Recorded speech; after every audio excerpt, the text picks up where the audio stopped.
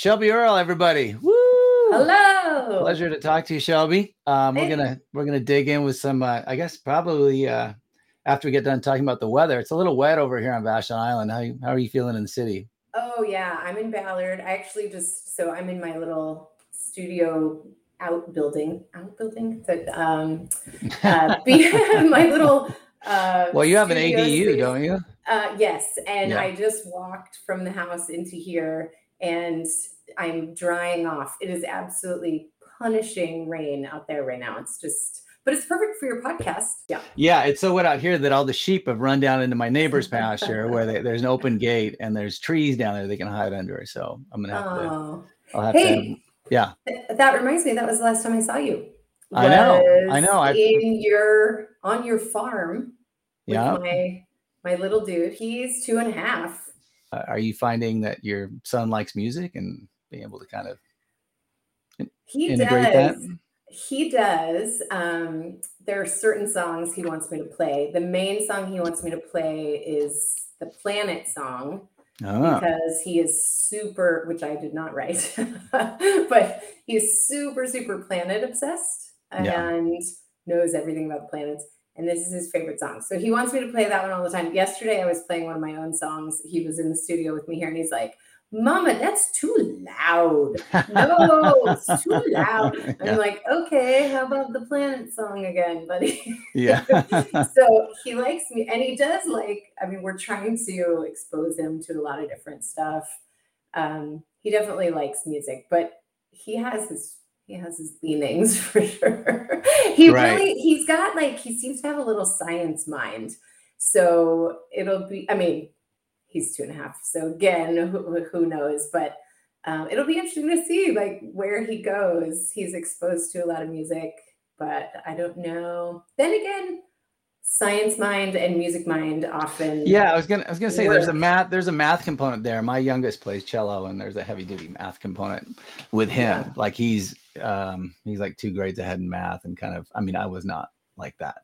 No, but he is. And so he's also, he loves to read music and all that stuff. So it's Have you heard this whole, I guess now they teach different kinds of intelligences? Like when we were in school, you were smart or not, I guess. Or you're going to be a bricklayer, which is what happened to me in 10th grade. Yeah. And now they teach different kinds of intelligences, right? And at some point I heard there were 7, and now I think they're upping that number all the time. But one of them that I read and I was like, oh, I feel validated is, and this will sound self-congratulatory. I don't mean it to. It's more like it made sense for me where the other non-intelligences were for me. But one of the intelligences was rhythmic intelligence. And I thought that was so interesting. Wow. And it explains so many of us who maybe from the beginning, because I was one of these who just was like, oh, music. That's all. Right. That was just an instant response for me. It's all I wanted to do or be or think about. And I do not have a math mind. And actually, I've always had trouble with written music. So notation, I can kind of follow it at this point, I've done enough to be able to track, but it was never easy for me. It never made a lot of sense. And I think people with the science math mind, music makes sense to them on paper. There's a really it's the same thing. It's the same thing. And so separate. There's an ease there, I think, for learning written music. And for me, it was always feel. So I write from the gut and it's all feel. And I know. I took lessons, but I'm pretty much self-taught.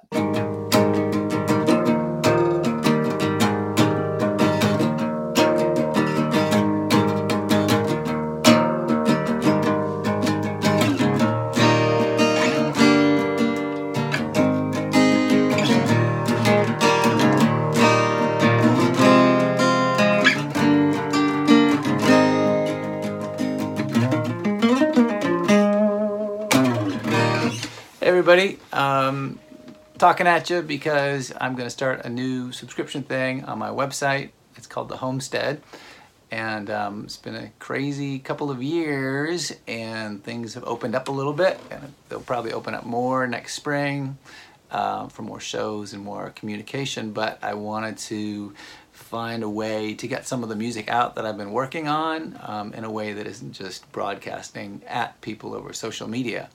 So I've decided to do a subscription service.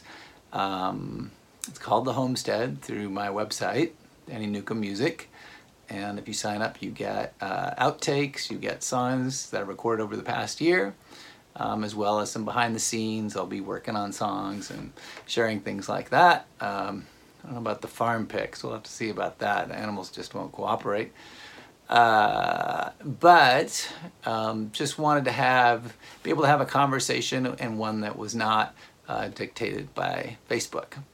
So if you're interested in hearing unreleased material or getting unreleased material before it's released, sort of a preview of it all, and some benefits for signing up, you get perks, but you'll find out about those on my website. Anyways, thanks for supporting me. Thanks for listening to my music. And if you're interested, please sign up, support the arts, and stay well. So you, from a young age, you knew you wanted to play music and you loved music. Was it in your home, and where did you grow up, Shelby? Actually, so this is crazy. I just saw you post something yesterday about Olympia. I am from Olympia. You are? Yeah, the first 10 years of my life were in Olympia, Washington. And then my parents separated. Well, I guess my parents separated when I was 9. And so I was in elementary school. So, I wasn't like part of the Oldie scene. My parents separated, and we relocated to Seattle at that point, and we're just here for a couple of years when actually both my parents were remarried. My mom married someone in Los Angeles. So we relocated to LA, which ended up being a very formative experience for me. So we moved to LA. I started 8th grade in LA. My first day of school, someone told me they were going to follow me home and rape me and rob me blind. So that was very exciting. Well, at least oh my gosh, that's terrible. A bit terrible. I shouldn't laugh, but I'm also like, welcome to LA. It was quite a shocker coming from. What part of town did you guys live in? We were in the Valley, but I was going to Taft High, which is I went to Taft High. I was in LA Unified School District. So my middle school was part of LA Unified School District, and so like a pretty normal neighborhood. It wasn't super intense. It was normal neighborhood, but also like super diverse school and super diverse neighborhood. Right. And man, I'm so grateful for that experience.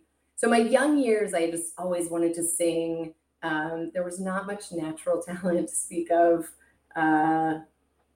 And I'm not being modest in any way. My mom, I really wanted to take voice lessons really, really badly. And no teachers would take me. I don't know if it's still that way now, but they wouldn't, they don't want to mess with your vocal cords before you're developed enough. So no one would take me. So for my 11th birthday, I got voice lessons as my birthday present. And the teacher, my mom talks about the teacher sort of auditioning me to study with her. And my mom was in the other room, and she said she listened to me just like warbling on in there and thought, oh no, her dreams are going to be crushed and she's going to be destroyed. Right, and this teacher, God bless her, said, Shelby, I can hear something deep down in there.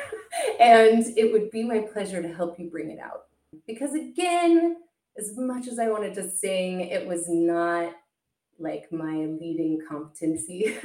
So I ended up in a performing group in LA, which I'm also really grateful for. Such an amazing experience with all these crazy talented kids, all of whom ended up on like Star Search and stuff. It was like that realm. Well, because you're in LA, right? I mean, you can make that leap. Exactly. And so we would like open for celebrities, and it was this kind of wild experience, but it was a singing and dancing group. And what was weird was it turned out that dance was like far more natural for me Oh, I ended up getting pretty heavily into hip hop, and this is like early 90s. And then really kind of like dug into that in LA for a while. And but my singing voice never matched my dancing. I have like this folk voice. You're like, it'll catch up. I know it It'll will. somehow like I have whatever the opposite of like a skilled R&B voice is. Like Right. Well, not that's an intense thing. yeah, and I had like I was in this performing group with kids who could crush that, and I was Yeah. just not one of them. So I kind of, but all the time I was also like working on my singing a lot, and it wasn't until I came back, I moved back to Seattle to go to UW, and where both my parents had gone. So I did the whole, follow your parents' lead. So you came out of that formative situation. You came to Seattle, and then Yeah. So the thing that's tripping me out the most about this is I just got done listening to your records, and it was weird because I kind of heard you coming from not only a sort of like an Irish folky background, like in terms of family, and like possibly maybe even Catholic. I don't know. Is that in there somewhere? Oh, funny. No. Okay, great. I lose. But it's weird. You know what? I swear it is like past lifestyle. It's Yeah. not, I mean, not to get spooky, but it's very weird. I don't know where, and I had a great teacher, a vocal teacher in Seattle. So when I came back and went to UW that I first met people making original music.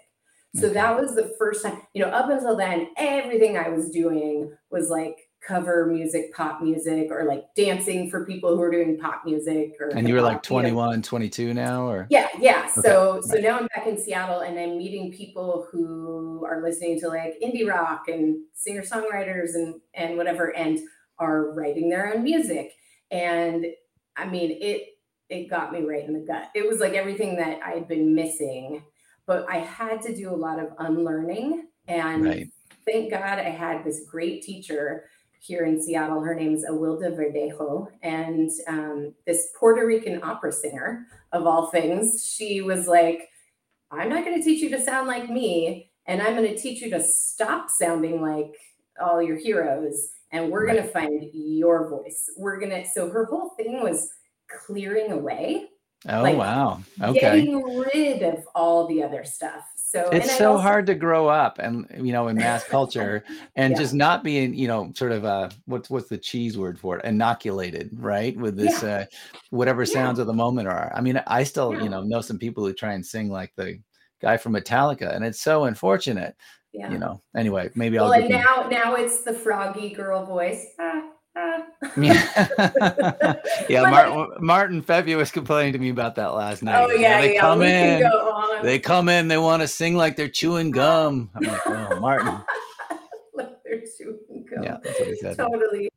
But we all mimic first. That's how we learn. Right. I mean, and that's how you stretch those muscles, right? Yeah. That's right. And so then thankfully I had this teacher who was like, no, we're gonna just clear all that out of there. And thank God for her. And that's where, I mean, I do feel like now I sound like myself. But to your point, this Celtic thing, there's a Celtic thing, and there's very much like an Americana country thing, which I spent a lot of time, like when I put my first record out, I was so shocked and annoyed that people were calling it country. And I spent all this energy saying, no, I'm not a country artist. Like I put that in my bio. Meanwhile, my name is Shelby Earle. Right. And everybody who listens is like, no, we will decide. That's right. And now I'm like, why did I waste that energy? Because I should have been like, I don't care what you call me, just call me. Just listen, right. However it sounds to you is fine by me, because this is just what's coming on me. And I think the Celtic thing is weird because that I didn't have the input of that. So that's why I'm like, that must be some past life thing. The country element, that is what my dad listened to when I was young. Okay. So that's in there. That's one of those where like, I did take it in when I was young, and I probably didn't realize that it was influencing me. And my mom loved Linda Ronstadt, and I maybe have some of her vibrato. Right. I got hit with Doc Watson and Odetta, so yeah. So those are cool. I mean, those are cool influences. I don't know. Can't get rid of it. Yeah. So who knows about the Celtic thing? Oddly, I'm married to an Irishman now. Well, like, that maybe that colored, maybe that's what you mentioned. But I think there's the language that you use, the language that you sort of hinge your choruses on and ideas on, is also not arcane, but it is a little bit. There's a little bit old fashioned in there, the Vapas, it's like, that's not all the way back, but that's that one. And that's a weird one. I don't really know where that lyric came from at all. I mean, it's great. It's a great word, great hook. Thank you. Yeah.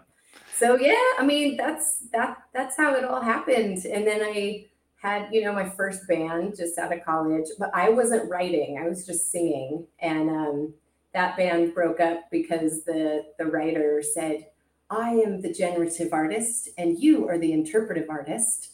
And I said, don't box me in. You watch. Wow. That's a discussion I've never had. That's very funny. Well, cool. All right. So that was like maybe 96. That was 99. That was 99. 99, okay. 2000. In fact, we played. So I, at the same time, started working at Experience Music Project, like when it first opened. And we played our first show at Sky Church. Nice. Super low key. Very so that's the only place I've been where like you can literally hear everything. You can hear, It was terrifying. It was terrifying. That's great. So it ended when it needed to end, and that was it ended in order to preserve the relationships. That's so great. I'm always a huge fan of people ending bands if they need to. If you need to hang on to those friendships, do it. And it's always better to hang on to the friendships. Yeah. Always, 99% of the time. Maybe if it's someone toxic, not so much. But that's another podcast. Yeah, that's yet another podcast. No, these were my best friends. So that was the right thing. But that was in 2006, maybe. We finally ended the band. And I thought at that point, well, maybe that was it. Maybe like music was the thing I did in my young years and like what a fun dream. And at this point I was working in the music industry full-time. Like I started at EMP. I was there for 3 years and was on the programming team with Ben London and Andrew McKeag and Susie Tennant, and just the most amazing experience. And was there until our whole team got laid off, as happened at EMP. And then went to a label and was doing radio promotion. We won't speak of the label because it's terrible music. Don't quote me on that. And then what did I do after? Oh, and then I went to Amazon and worked on the music team at Amazon. So anyway, ended the band right at the same time I started at Amazon. And so I was thinking, maybe I'm just like a music industry person, maybe that was. And the minute I released myself from the pressure, I started writing songs. Yeah, right. Just like in my living room by myself, just for me. And then some friend was having an ice cream social and said, will you play some of your new songs? And then it just, I got so obsessed, and songwriting became the best part of it for me. So Well, one of the things, I guess since I started, I'm really bad about listening to a lot of music because I tend to just play music when I want to hear it. But I really enjoyed, I think I saw your show a couple of years ago now at the VCA, and I really enjoyed the fact that they were real songs. They were crafted songs, and I really enjoyed the songs. That's there's an appreciation for the form that some people have, this sort of traditional form, and then they do their own thing with it. And I really saw that in your music. It was great.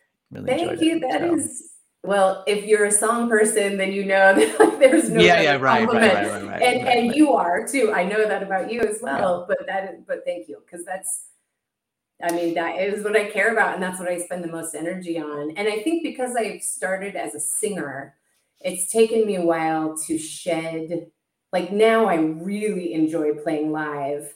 And that switch happened when I released like trying to sound perfect. I would beat myself up if I didn't sing perfectly. And then I realized, no, like people are experiencing the song. Yeah, right. They care far less about, you know, that's a really good point. Land on the note. Like people, especially when they're hearing you for the first time, or maybe if they already know the song, maybe it kind of goes both ways. They're experiencing the song. So let them experience that and like get out of the way and stop stressing. And as soon as I could finally internalize that, it's become so much more fun for me. And just delivering the song now is the fun. Right. You know. There's that whole thing as a musician that you want to do. And that was the thing I really hated about touring back in the 90s with Goodness was I would get on stage and as a writer / guitar player, I would feel like I had to recreate every single part. And it's a little bit different when you're a structural instrument, but it just drove me nuts. It just, you know, I got so bored and and you're just like, what? It's no fun. And were you writing your own stuff at that point too, or did that come later? Well, I've always written my own stuff. But when I was writing in Goodness, and Carrie and I were actually signed to Atlantic. Goodness was signed to Atlantic, but it was Carrie and I were signed as writers because we wrote all the material. So I would write for her. So I was writing for, you know, a female voice, which also has its own things. Cool things. I mean, it's different for me, you know. But so having that experience writing and then but being on the creative side and wanting to just create all the time is vastly different than playing the same thing every night. And it just takes all the gas out of the balloon, frankly. Right. But do you have that same experience as like the person delivering the song vocally? Because I find that I do get different new energy from it each time. It's always different. Singing is always different. I'm amazed by it. Yeah. Because you get to really share with, not that a guitar player isn't sharing with the audience. I mean, obviously, but there's something about that energy exchange. Like it's your actual breath. Right. Well, that's what I was going to say. Yeah. It's actually you're breathing. You're breathing on everybody, which is not so great in a pandemic, it turns out. But no, you're absolutely right. So tell me a little about your records and how they happened. The first record, who produced that and who worked with you on that?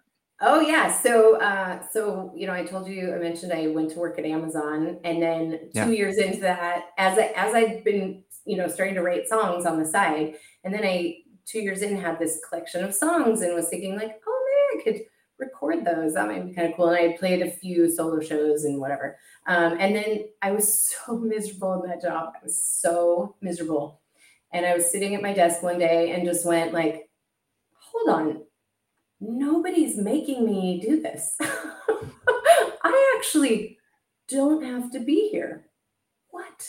And so made a plan, like checked on when my stocks were vesting and I did the early out. So like when you go to work for Amazon, and I assume any of, you know, these tech companies, there's like the first vest at 2 years where you get a percentage of your stock value. And then you fully vest at 3 years. And so that's like, if you look at the stats at Amazon, that's when everyone leaves. They stay 3 years and then they're like, enough is enough. But I stayed 2 and said, enough is enough. And literally like gave notice the day after my 2-year vest, and then took the money out and left and went straight into a studio with a guy named Ben Kirsten. Okay. He did like a lot of Band of Horses stuff and nice. Okay. Like early days with those guys. And I haven't tracked with him. I don't know what he's up to right now, but he was great. Like that was my first time doing stuff on my own. And, you know, as anyone who's like been in a band and then goes out on their own knows, like it's pretty vulnerable. You don't have. Right. And had you had a lot of experience recording? Fair. We did 2 albums, and one of the previous band. Oh, and the last, I never said the last incarnation of that band was called The Hope, and that is how I met Martin Fevier. So we made a record with Martin as The Hope. So you go way back with Martin. I go way back. That was in 2005. Yeah. And so we made a killer record with Martin. And I actually still feel bad because he and a number of people, it was one of those things where like we were two kind of relatively young women, myself and the primary bandmate. She wrote the songs, I sang them, and then we had a band around us. And I think people saw like dollar signs. Like, oh yeah, right. Like the songs were really good. She's a super gifted writer. And Martin he's not a dollar sign guy. He just thought the music was really good. And we got really tight with him, and he was super involved in making that record. And I'm still proud of that record. That's great. But there was like a little feeding frenzy, and there were some offers from some indie labels, and everyone said, oh, no, don't take that. You guys are going to get a huge deal. It was one of those like, no. You guys are going to get $100,000 to sign with someone. So we just said, no. And then everyone went away.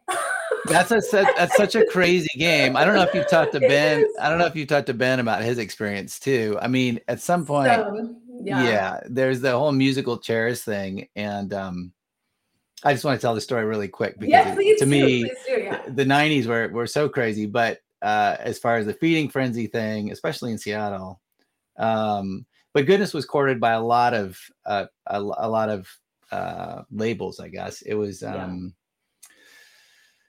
Arista ended up flying us out to New York for a showcase. This is the story of how we got signed. And so Clive Davis was going to fly us out on his dime to do a showcase. But we were also being courted by Atlantic, Jason Flom, who just started his own label. And it's the label Matchbox 20 and all that came out of him. Okay.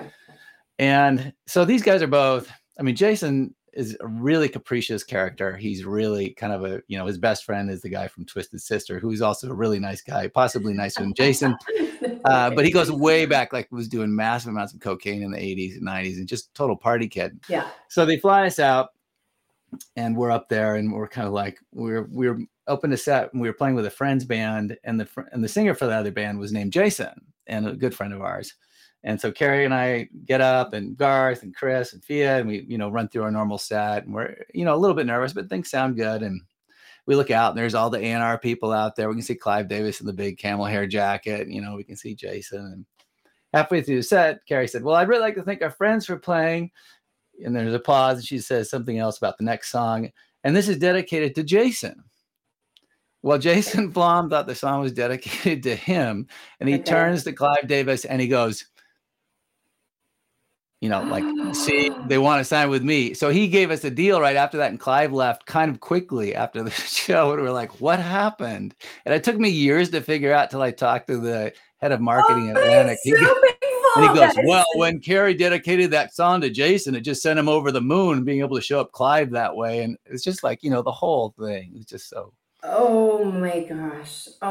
That's pain. I mean, it worked out, but like. No, yeah. I mean, as well as anything does, but right. It's like Charlton Heston, Soylent Green, it's people. It's all people. It's all people. Oh my goodness. That's a hell of a story. We didn't even get that far. We had a couple of people fly out to see us at the old Croc, and we played for like a third full room because we were brand you were brand new. We were brand new. We hadn't put the record out yet. And this what year was this? 99?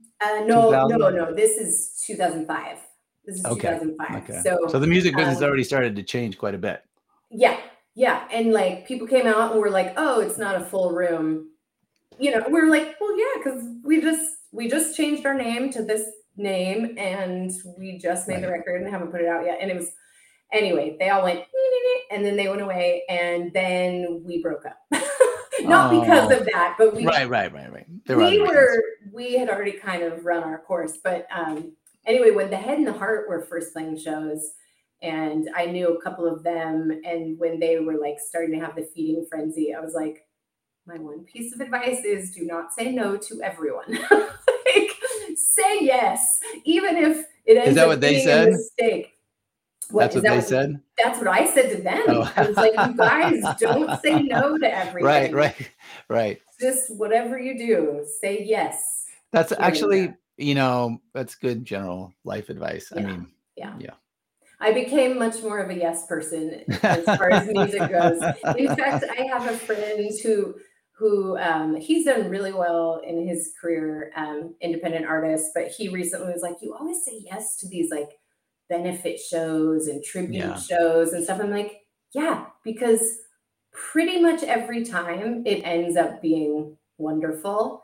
And I just spent enough time saying no to everything, and at this point I'm just thrilled to like be included and still be a part of stuff. So yeah, I learned my no lesson. So anyway, we made that record with Martin and then sadly broke up, but that's when, it ended up being so great for me because it's what sent me into songwriting myself. So the second record, so how many years were between the first record and the second record? 4 or 5 years? I didn't even answer. So I started making that record. I was about 6 months into making my first record. Okay. When I met John Roderick, and I can't even remember like how that happened or how we got talking, but we might have been at Hazelwood one night and I was like, I'm making my first record and blah, blah, blah. And he was like, you should send it to me. Oh, I think I know what it was. I said, would you be down to play some bass on it? And he goes, okay. He's like, yes, but also why are you 6 months into making a record and you don't know who's playing bass on it? And I was like, well, I'm kind of doing it myself and blah, blah, blah. So he's like, send it to me. So I sent him what I had. And he said, it was really sweet. He was like, this is really good and like not run of the mill, which was shocking to me because I didn't know if I was making anything worth anything. You don't know when you're in it. And it's my first time going through the process by myself. He said, I think this is really good and could be like something special. And I would love to help you finish it. And we can call that whatever you're comfortable calling that role. But he came on board and then he got Eric Corson of the Long Winters on board, and Eric engineered, and we would go to Eric's house every day and bring in all kinds, like Michael Lerner from Telekinesis played some drums and a couple of the Maldives dudes played on it. And John, of course, played on it and a bunch of other, like it was a group effort, but John was this great sort of connector and catalyst. Right. To finishing that record. So I did call him producer because that was totally the role he took on. Yeah. He just took it on halfway through and helped me bring it home. And then it was the next record. I sat down with Damien Jurado and asked him if he'd be willing to produce. And his whole approach was totally, totally different, which was we're going to go to a big room. I want a big, reverberant room. And we're going to make this record. It's going to be a microphone and a microphone. And he's like, you better rehearse because we're doing this live. Wow. Woo! So I am a passable guitar player at best. And at that point I was a very shaky guitar player, very shaky. I'd always been the singer. So you were supposed to play guitar and sing at the same time. Oh, that's a lot. That's what we did. Wow. So we did. And so actually he had a very cool concept, which we ended up doing.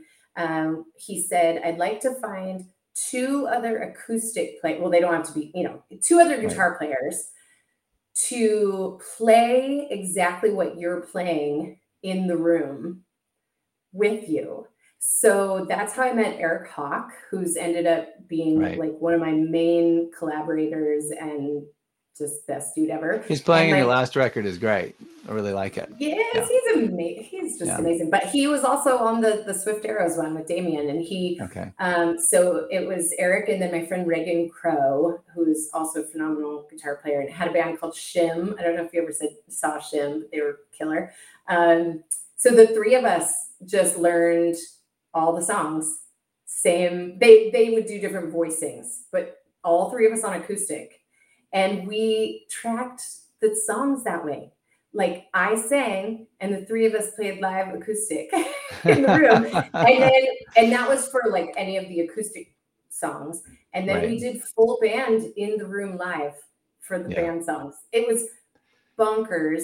It's a totally different vibe doing it that way. So you cut the artist that way? Is that off that record, or is that off the first record? Yeah. No, it's off that record. Okay, because that sounds great, and it's a full band track. Yeah, it's great. And you can hear the room. Like you can hear the room. Yeah, I can hear that. You know, that record's hard for me because there are just so many painful mistakes and like tempos that are wrong, you know, to me wrong, and all of this. And yet it is still the record that people are like, that's one song. And it's very strange how people do that, but people know. Yeah. They know. They just feel it. They know it's coming from a different place. They don't necessarily know how. And they might even know you recorded it live, but they're not sure why that would change how they would hear it or feel it, you know. Right.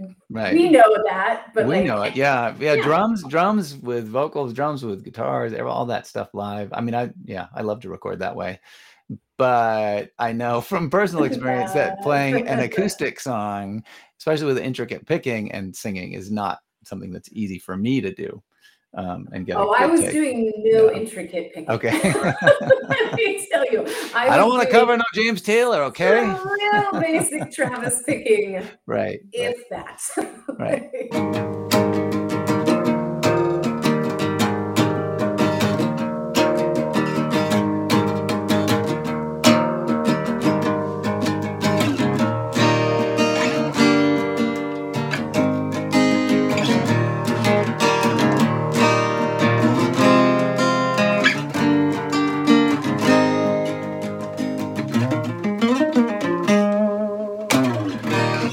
Everybody, talking at you because I'm going to start a new subscription thing on my website. It's called The Homestead, and it's been a crazy couple of years, and things have opened up a little bit, and they'll probably open up more next spring for more shows and more communication. But I wanted to find a way to get some of the music out that I've been working on in a way that isn't just broadcasting at people over social media. So I've decided to do a subscription service. It's called The Homestead through my website, Danny Newcomb Music. And if you sign up, you get outtakes, you get songs that are recorded over the past year, as well as some behind the scenes. I'll be working on songs and sharing things like that. I don't know about the farm pics. We'll have to see about that. The animals just won't cooperate. But just wanted to be able to have a conversation, and one that was not dictated by Facebook. So if you're interested in hearing unreleased material or getting unreleased material before it's released, sort of a preview of it all, and some benefits for signing up, you get perks, but you'll find out about those on my website. Anyways, thanks for supporting me. Thanks for listening to my music. And if you're interested, please sign up, support the arts, and stay well. I did want to talk a little bit about touring because I feel like my touring experience with a band on a major label was so different from touring now. And I was really interested to hear about, kind of community, like with other artists as you're touring, and kind of how you felt about, traveling, doing tours by yourself, or I know you have a companion dog and your routes and things like that, but just the how it was rewarding, how it wasn't rewarding, and all that. Yeah, well, I really liked the tours where I went out solo and was paired with another songwriter, because usually we would drive together and share hotels and do all that kind of stuff. The only problem is everyone falls in love by accident. No comment. So that's a job hazard. It's good for songwriters, though. It's good for songwriters. Yeah. But not real life. And so there's that. But I really, really loved doing living room show tours. So that was also solo. But those shows are kind of my favorite experiences. And then you really meet people. Then you're really in it. Yeah. Right. Yeah. You're really like in it everywhere you go. And you make better money.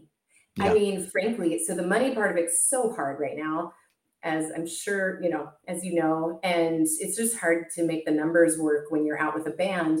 And then honestly, I just found that there was less real connection in each place playing full band shows. You have your crew, so it's super fun and all that, but yeah. Well, I don't think the old model, I mean, yeah.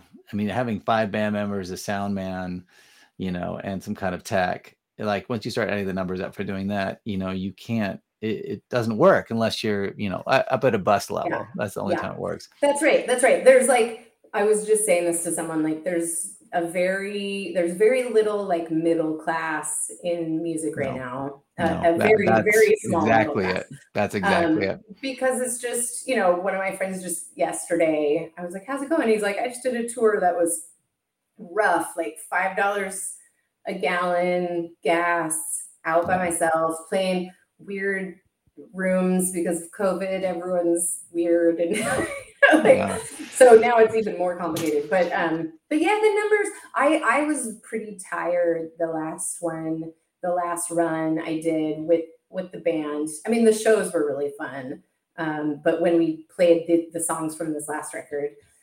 And I was definitely like, man, I don't know if I can keep pushing the boulder up the mountain this way, like in this model. So then I promptly had a child. So that kind of derailed. I came back and took a detour right after that tour. But I think part of it was me going, I need a break, like I just promoting yourself. To ad nauseum these days. Yeah. It's just, I was like, I don't want to write my name one more time. So, yeah. So, but tell me about, were there places in the States that you loved to play where you felt like your music was really well received? Like, where did you like to go? I mean, I did a tour with like a Southeast tour with my friend Erin Lee Tasjan. That was so cool. And I felt like my songs went well. They landed well there. Also, Ireland. Yeah. Not in the States, but when I've played in Ireland, right, I've had some pretty cool experiences because they care about songs and voices. They care about songs and voices. And so I've found, but you can find listening audiences everywhere. I don't know. I haven't toured I've toured mostly West Coast. So yeah. It's not like, well, the 5 times I've been to Atlanta, I can't. There's this one shake joint that is so good. Yeah. Well, I mean, and I totally agree with you. I think living room shows, I mean, if you are a singer, songwriter, and can, are portable, it's living room shows are really fun. And to make those kind of connections, that's kind of really the reason why we're doing it, because nobody's getting rich. So that's kind of the deal. Yeah. Yeah. And then there's like, Damien Jurado said to me at one point a few years ago, he's like, I've like played Royal Albert Hall and it was like the pinnacle for me. And now literally all I want to do are living room show tours. I just want to be with people. They're like the only shows that matter to me. I was like, okay, good. So that's really intense. It's intense, but it's like, fair enough, because they are special. There's just more of an energy exchange. Yeah, more breathing. There's more breathing. Yes, back to the breathing. And people breathing right back at you. Yeah.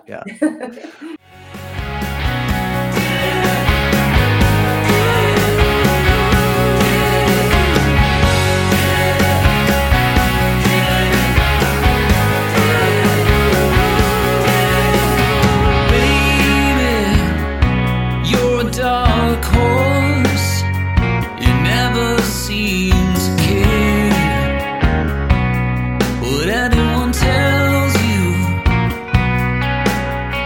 but oh, I